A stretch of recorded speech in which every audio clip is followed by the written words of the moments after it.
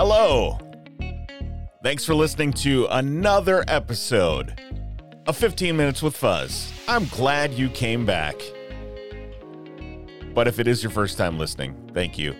My name is Fuzz Martin.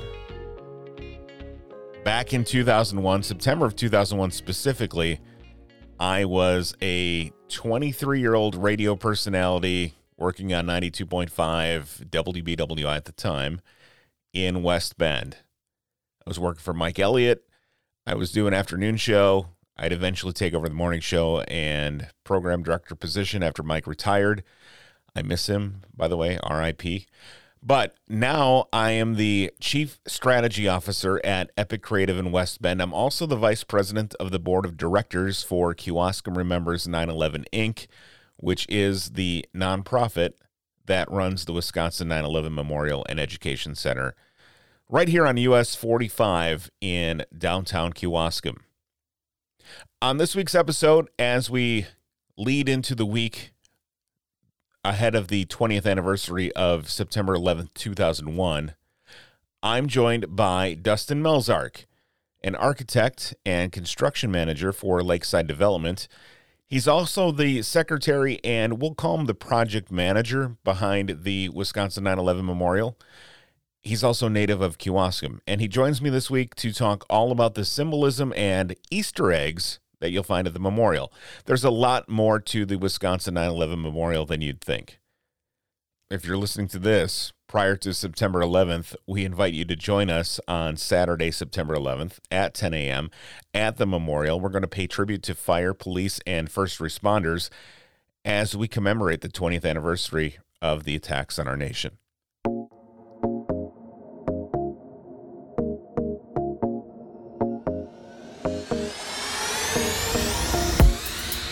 The Wisconsin 9/11 Memorial was dedicated just a few months ago, June 13th of 2021. We had a big event. Governor Evers was there. The Haberman family was there. And Dustin, you were there. And as part of this, I learned a lot. Actually, I've been involved with this now for more than 2 years. And there were some things I didn't know about the design of the memorial. And your speech really laid out a lot of the symbolism that I wasn't even aware of until that event. Tell me how you got involved with the memorial, and we'll go into what all the symbolism of the memorial means. Sure. Larry Amel, who's sort of a local legend, recruited me in the fall of 2014. He was a retired Kewaskum High School music teacher and had been there for decades. So we knew each other from Kewaskum High School, and then he also knew my family.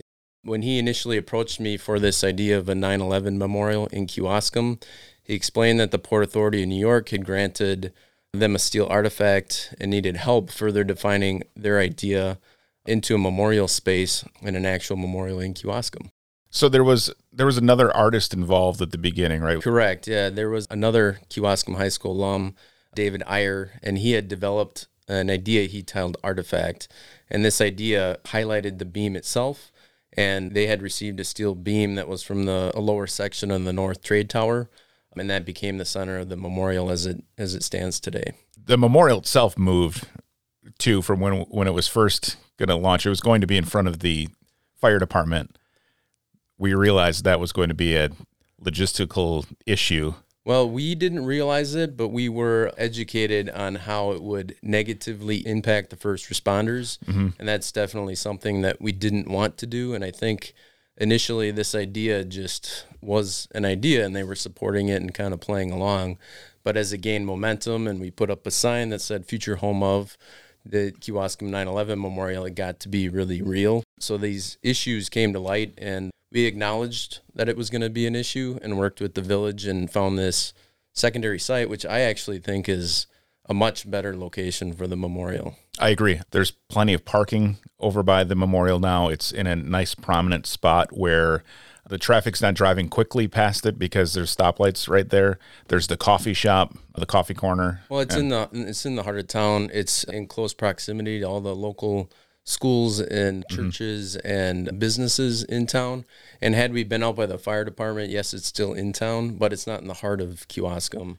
And I really think that the site that was there before was really just for the annex, and it was just arbitrary green space. Yeah. That green space now has a lot of meaning and symbolism behind it, and it's going to be a draw for tourists from all over the state. Yeah, tourists, students. Every time I go past there, even though it's like 98% done, it'll be 99.5% done once by the time September 11th gets here.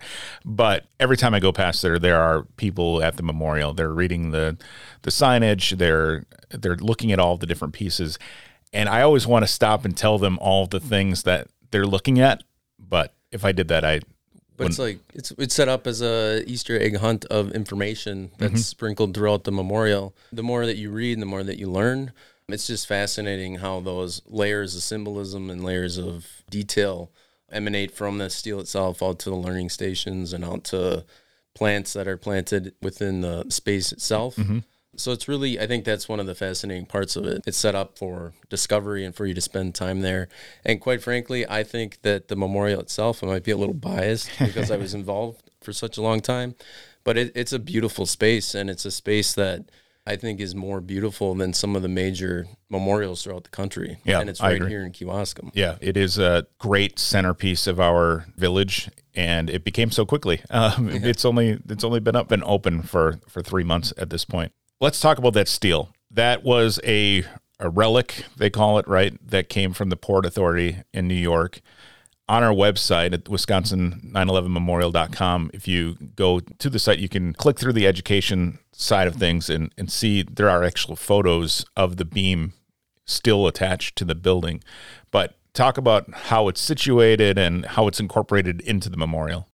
Well, the incorporation into the memorial is really meant that everything is centered around it and ripples from it, which is sort of going back to that idea of the circular memorial where everything is emanating from that center point. The way that David Iyer, the artist who came up with this concept, is that it's actually positioned naturally. If you were to take the center of gravity and hold it on a string, that's the way the steel would rest. And then we positioned it so it was pointing towards New York. And then initially we worked with a structural engineer to make sure that we could actually get this piece of steel to stand upright. It's a 2-ton piece of steel, and I mean the foundation is pretty massive below grade. But then we worked with carpenters to make sure it could be built, because it's, taking a solid piece of steel for that base and welding it and making sure that it's going to come together the way that I drew it in SketchUp is a lot to ask. So initially we made a wood mock-up, and then that wood mock-up was taken to the fabricator,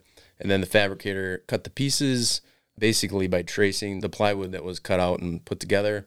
And then they took all that and fabricated it together. And it's actually pretty fascinating, because I don't know how many listeners have welded or put together some steel, but it's a work of art. Yeah. And it's beautiful.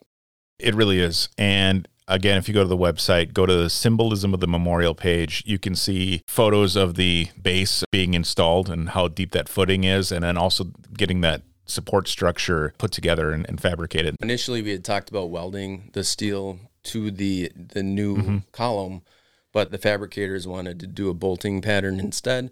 And that's kind of the thing that, as a construction manager, you kind of let the project evolve, but ask questions along the way. Yeah. So the volunteers and the skilled craftspeople that came together to help us put this together were an integral part of the success and the way it is presented today. I mean, we couldn't have done it without them, and it wouldn't be nearly as special without everybody who stepped up to help. Yeah. And there are a ton of people that were involved in getting that to go. And it is beautiful. And it is the centerpiece of the entire memorial. I mean, I had a spot in my speech when I talked about that there were over, I think it was 1,100 unique donors to the project.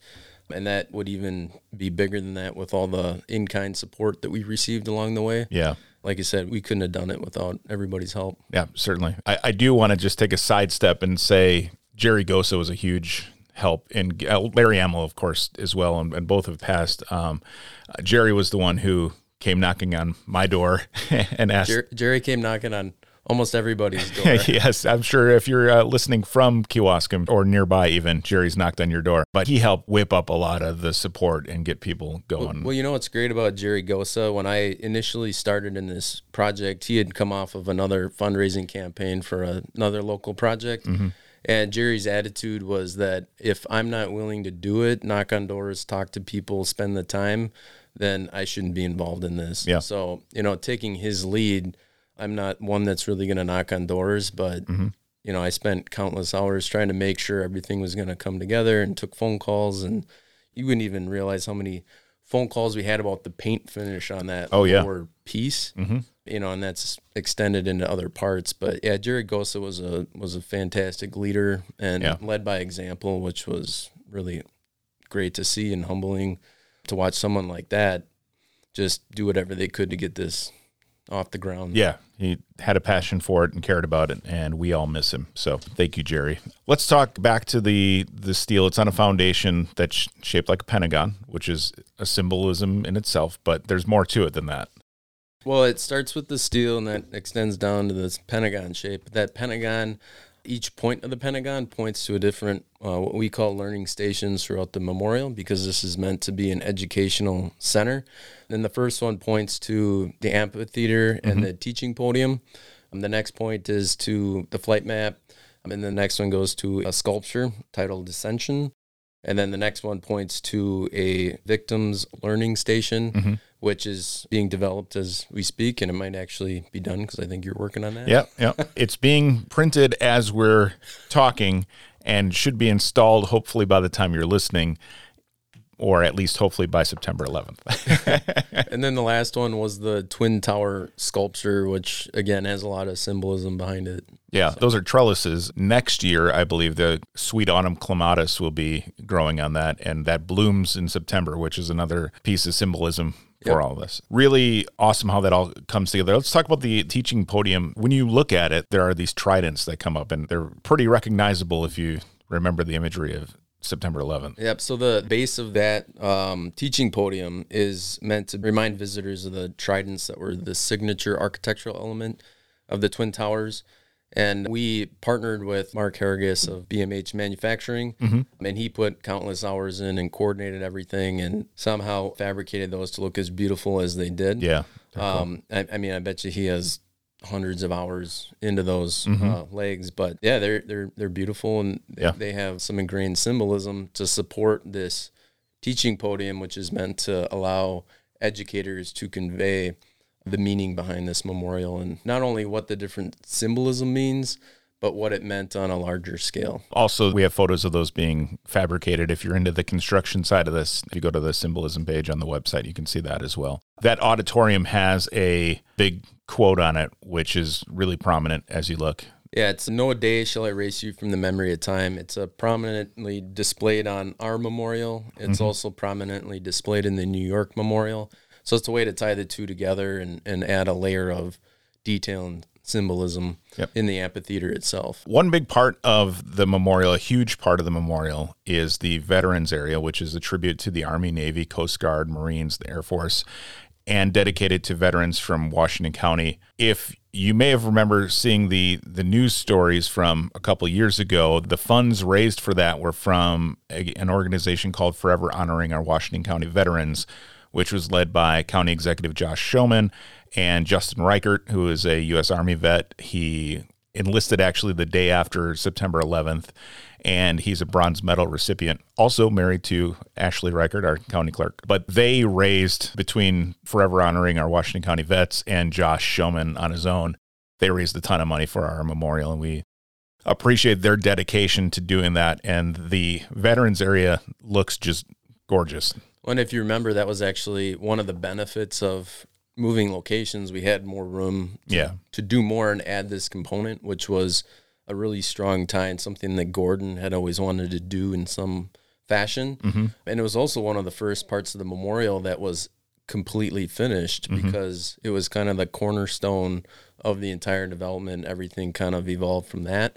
But it really allowed us to accelerate our efforts in getting the memorial finished. Yeah, and there's also a bench in there dedicated to a Medal of Honor recipient from the Korean War. His name is Einar Ingman Jr. He was from Kewaskum. He spent some time in Kewaskum. Well, that bench had previously just been located down the street in front of another building in town.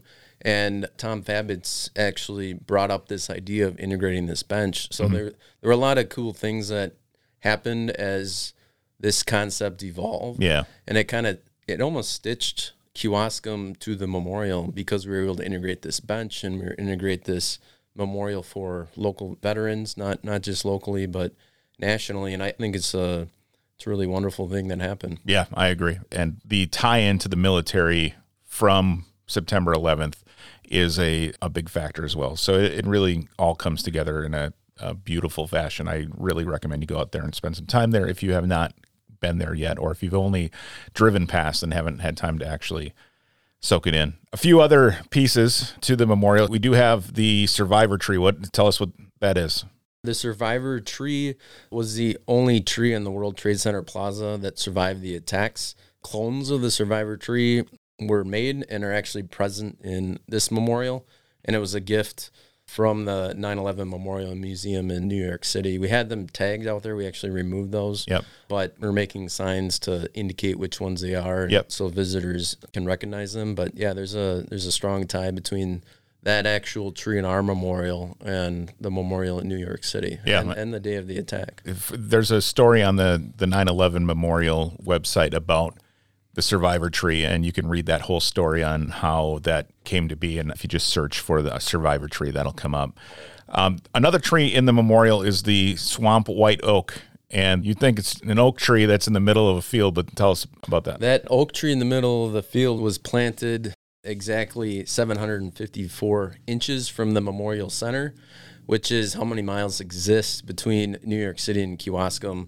And that swamp oak is reminiscent of the Oak Alley on the 9/11 Memorial Plaza in New York. So again, we have another tie back to New York. And these trees were chosen because they're native to all three areas attacked on 9/11.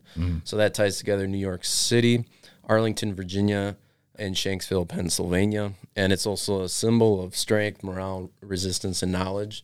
So again, there's a really deep meaning as to why that particular tree was chosen and why it's in the middle of a field exactly. 754 inches from the center, which, we haven't surveyed it, but that was the intent. Back to the way the steel is pointing. So I didn't know that, and I also didn't realize that the steel, New York isn't due east of us. It's a little bit southeast of us. And you, growing up, you just think it's east, and then when you see it, it's like, oh, it's actually... So I actually looked on a map because I was one of the ones that had to figure out where that was. So to try to figure out where in New York is, and then to trace that back locally and then back to the site, you really had to make sure that you weren't going to mess that up. Sure, right. But yeah, that's the intent, is that it points back to New York. And people have thought that it stands for other things, but really it's just resting on its neutral axis, positioned towards New York, and it's meant to look dynamic. There were other concepts thrown around, like just having it flat, but in my opinion, just the way it's resting on the site, it's a focal point. Yep. And that's the point, is that everything emanates from this steel. Yeah, and it's pointing up toward the sky. And I think there's a lot of different pieces and you can even draw your own symbolism out of it. I think one of the great things with the memorial is you can go there and just feel all of these different pieces and what they mean to you and what they meant to you on the day that 9/11 happened and the days following. And I'm glad to be a part of it. I'm glad you were a part of this. I'm looking forward to the future of the memorial itself. We have an event coming up on Saturday, September 11th. It's at 10 a.m. It'll be honoring fire, police, and first responders for the 20th anniversary of the attacks on September 11th. It will be hosted by Kewaskum Police Chief Tom Bishop and Greenfield Fire Chief John Cohn. They'll be our speakers, and we'll also have the Kewaskum High School Band there, as well as some other great things going on with the American Legion and others. So join us for that, September 11th at 10 a.m. Also, we just launched educational resources. We have age-appropriate lesson plan ideas for 3rd through 5th graders, 6th through 8th, and 9th through 12th grades that teachers can use in their classrooms, or they can modify them. They all adhere to state standards. Again, they're age-appropriate, and they're focused on Wisconsin, too, so how September 11th ties into Wisconsin. There's also an activity guide for field trips, other educational resources. And if you want to help, we still have bricks available, right? Yeah, we do. And we have a system in place to pull the blank ones and put in the new ones that we are able to sell.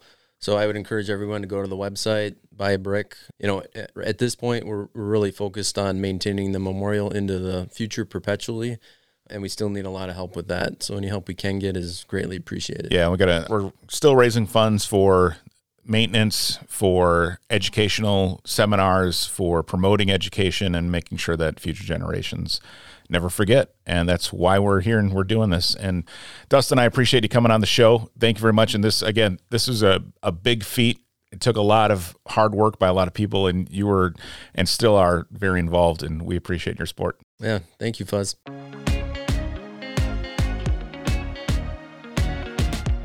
Thank you so much for listening to 15 Minutes with Fuzz. Again, if you're listening to this right now and September 11th is coming up, be sure to join us at the Wisconsin 9/11 Memorial on Saturday, September 11th at 10 a.m.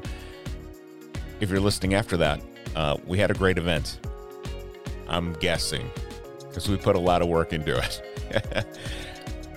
If you like this show, 15 Minutes with Fuzz, be sure to subscribe on Apple Podcasts, Spotify, or Google Podcasts. Connect with the show on Facebook, Instagram, and Twitter at 15 with Fuzz, or visit 15withfuzz.com. Again, thanks so much for listening, and we will talk to you again next Monday as we explore some of the great things going on in West Bend with Jay Shambo, the city administrator.